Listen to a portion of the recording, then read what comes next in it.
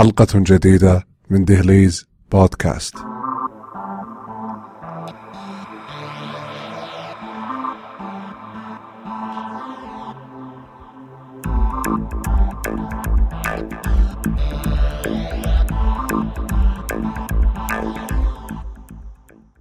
حورية البحر، عالم من الحقيقة الذي يضارب الخيال.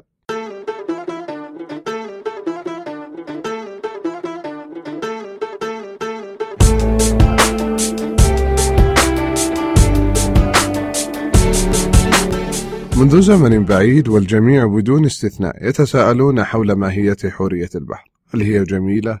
هل هي فاتنة؟ هل روحها مرحة؟ هل هي سعيدة؟ هل هي تعيسة؟ ما هي الأشياء التي تجلبها حورية البحر عندما نراها؟ والسؤال الأهم، هل هي حقيقية؟ ما هي حورية البحر؟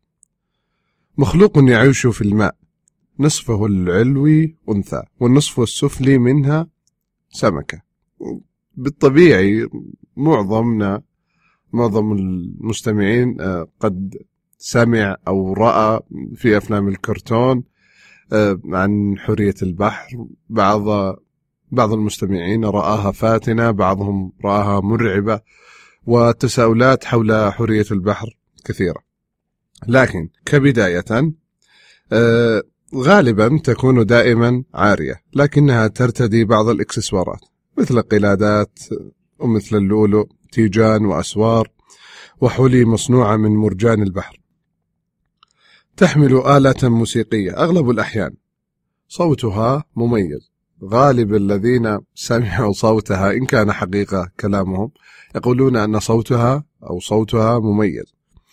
الإشارة إلى حوريات البحر في العديد من الحضارات والثقافات حول العالم، وحسب بعض ما كتب عنها فإن حوريات البحر تستطيع التنبؤ بالمستقبل في هل يوجد خطر، هل هناك أي مصيبة، هل سيحدث شيء حسن إلى آخره. لذا ارتبط ظهور الحوريات بالأحداث المحفوفة بالمخاطر مثل الأعاصير والبراكين والزلازل. أيضا بالإضافة إلى ارتباط موثق وقوي في تحطم السفن. وبرأي الحوريات من وجهة نظر الحوريات أنفسهن أن الأسماك مخيفة والطيور مقدسة، لذلك هي لا تتغذى على الطيور أو الأسماك، لكن تتغذى على كل الكائنات الحية المعروفة التي يأكلها الإنسان.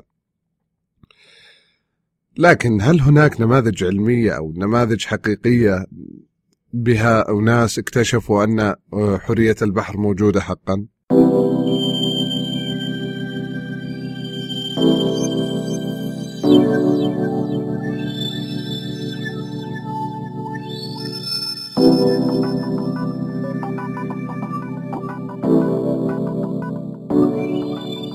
ذكر العديد رؤيتهم لحورية البحر أثناء رحلاتهم، منهم كريستوف كولومبوس الذي قال بأنه رأى حوريات بحر يسبحن قبال شواطئ هيباسانيولا إنجاز التعبير، وكان ذلك أثناء اكتشافه منطقة بحر الكاريبي.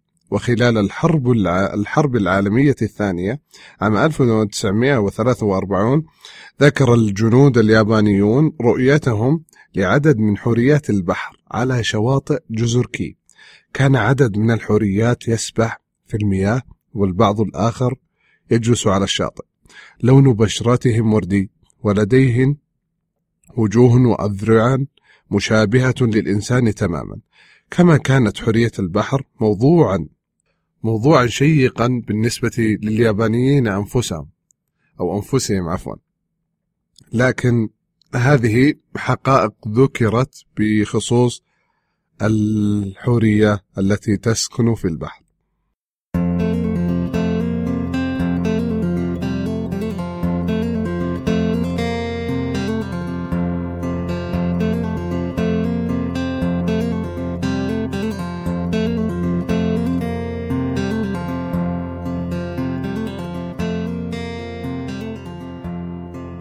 الرسوم المتحركة لم تبتعد كثيرا عن قضية حورية البحر، وكانوا يرسمونها بأشكال شتى. فبعضهم يرسمها فاتنة والبعض الآخر يرسمها شديدة الرعب.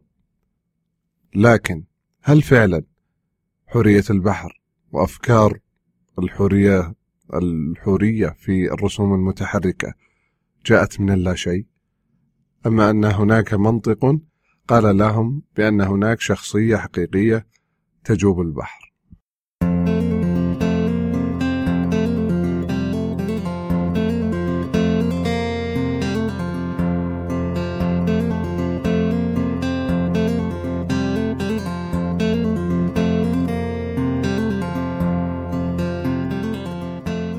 الأساطير حول العالم ومنذ قديم الزمان أظهرت حوريات البحر، وكانت حديثا للعلماء والباحثين في كل مكان، فنسجوا حولها الكثير من الخرافات والأساطير.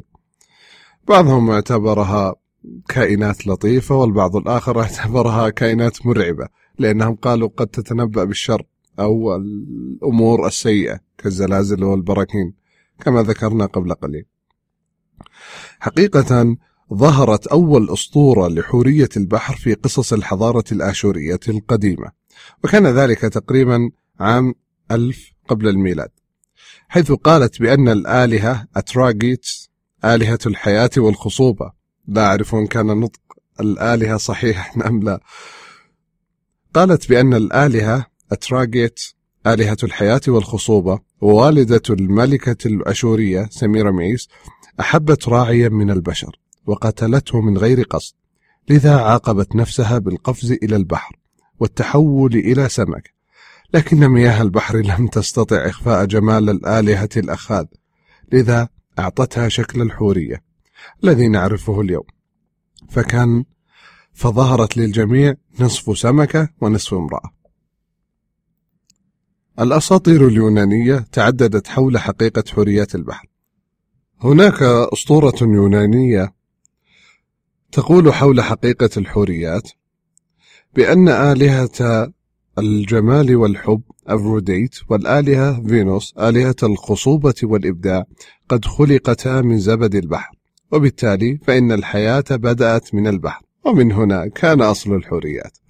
أسطورة أخرى يونانية قديمة ومشهورة تقول بأن شقيقة الإسكندر الأعظم تحولت بعد وفاتها إلى حورية، وعاشت في بحر إيجا، حيث كانت تطلب من البحارة على أي سفينة تمر في البحر أن يجيبوها على سؤال واحد: هل الملك الإسكندر على قيد الحياة؟ إن أجابوها بهذه الإجابة عاشوا، وإن كانت الإجابة تختلف عن هذه الإجابة أرسلت عليهم الأمواج وكسرت السفن. فما الإجابة؟ كانوا يخبروها يعيش ويسود وينتصر على العالم، وكانت هذه الإجابة الوحيدة التي تسمح لهم بالمرور في البحار.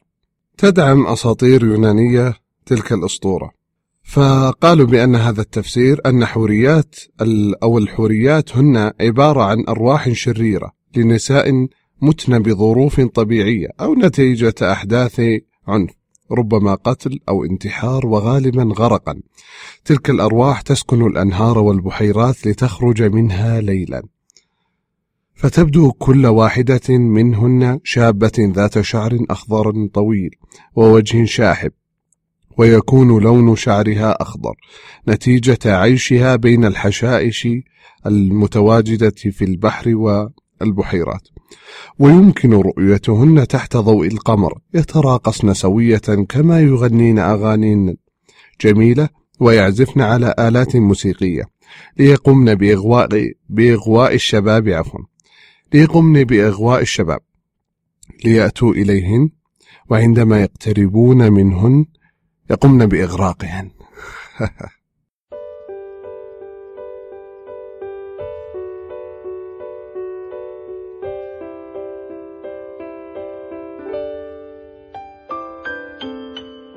لذلك اعتبر اليونانيين القدماء أن رؤية حورية البحر تمثل اقتراب حدث مشؤوم.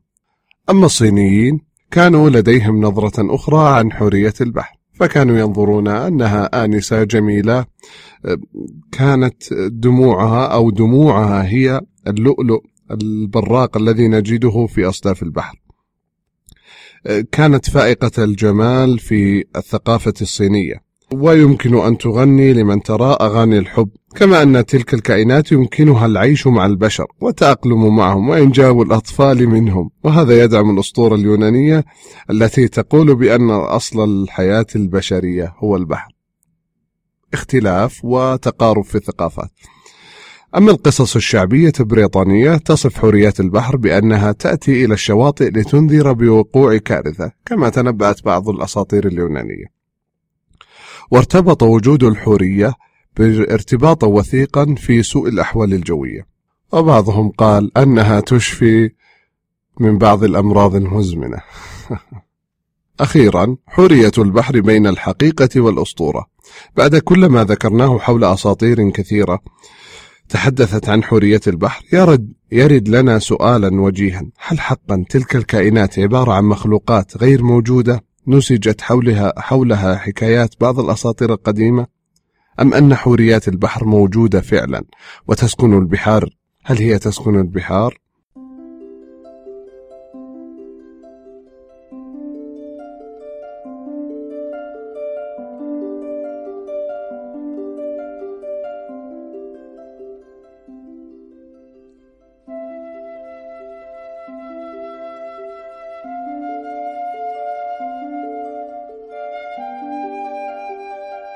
كان تفسير العلماء بأن حوريات البحر هي كائنات غير موجودة فعليا، ورؤية بعض البحارة لها هو مجرد تهيؤات تأتيهم بسبب الإرهاق والتعب جراء الإبحار لساعات طويلة، إضافة لإصابة معظمهم بدوار البحر أو بدوار البحر، فيرون الفقمة أو ملائكة البحر ويظنون أنها حوريات البحر، خاصة وأن الفقمة في طريقة جلوسها وإرضاع صغارها تشبه حورية البحر. أما ملائكة البحر فهي كائنات تعيش في مياه القطب الجنوبي وتشبه في شكلها حلزون البحر، ومن يسمع اسمها يظن بأنها كائنات لطيفة، لكن الحقيقة أنها مفترسة وتتغذى على حلزون البحر. مؤخرا وتحديدا في عام 2012 فقد ظهرت دراسة على قناة Animal Planet، القناة المتخصصة في الطبيعة والحيوانات والبحار وإلى آخره. ظهرت هذه الدراسة ظهرت لتحدث ضجة كبيرة حول موضوع حورية البحر، وذلك بعد العثور على جثة لجسم حورية بحر، مما دفع العلماء للاعتراف بوجود مخلوقات تشبه الإنسان سكنت البحر. بعد العثور على جثة الحورية انطلق العلماء يبحثون عن أدلة تثبت نظريتهم حول أصل وجود الحوريات، وكان سعيهم لإثبات ذلك بالدليل العلمي، لكن رفضها الكثيرون وقالوا أنها مجرد شائعات وأساطير. قبل بضع سنوات اكتشف العلماء في إندونيسيا آثار لأناس عاشوا قبل 12,000 سنة وسموهم الهوبيت. كان طول كل واحد منهم حوالي 40 سنتيمترا بأقدام ضخمة، لكن التفكير بذلك جعل الناس في خوف وحيرة من أمرهم، لدرجة أن بعض العلماء رفضوا نتائج تلك الدراسة ولم يتقبلوا الفكرة، ورغم ذلك ساد إجماع بصحة تلك الدراسة. الكثير من القصص بدأت بأساطير وانتهت بإثبات أو دحضه، وهذا ما قام به العلماء عندما اكتشفوا وجود جثة حورية البحر. وبذلك يعتقد أن من وضع نتائج هذه الدراسة بأنه بفضل الأدلة التي عثروا عليها هناك شهادات لأشخاص رأوا الحوريات بأم أعينهم. لا نعلم هل هم صادقين أم من جنب القدة.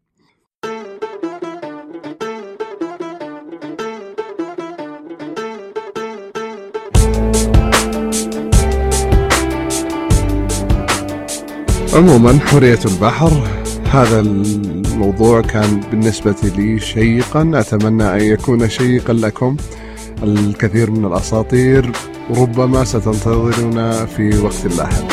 شكرا لاستماعكم وطاب يومكم.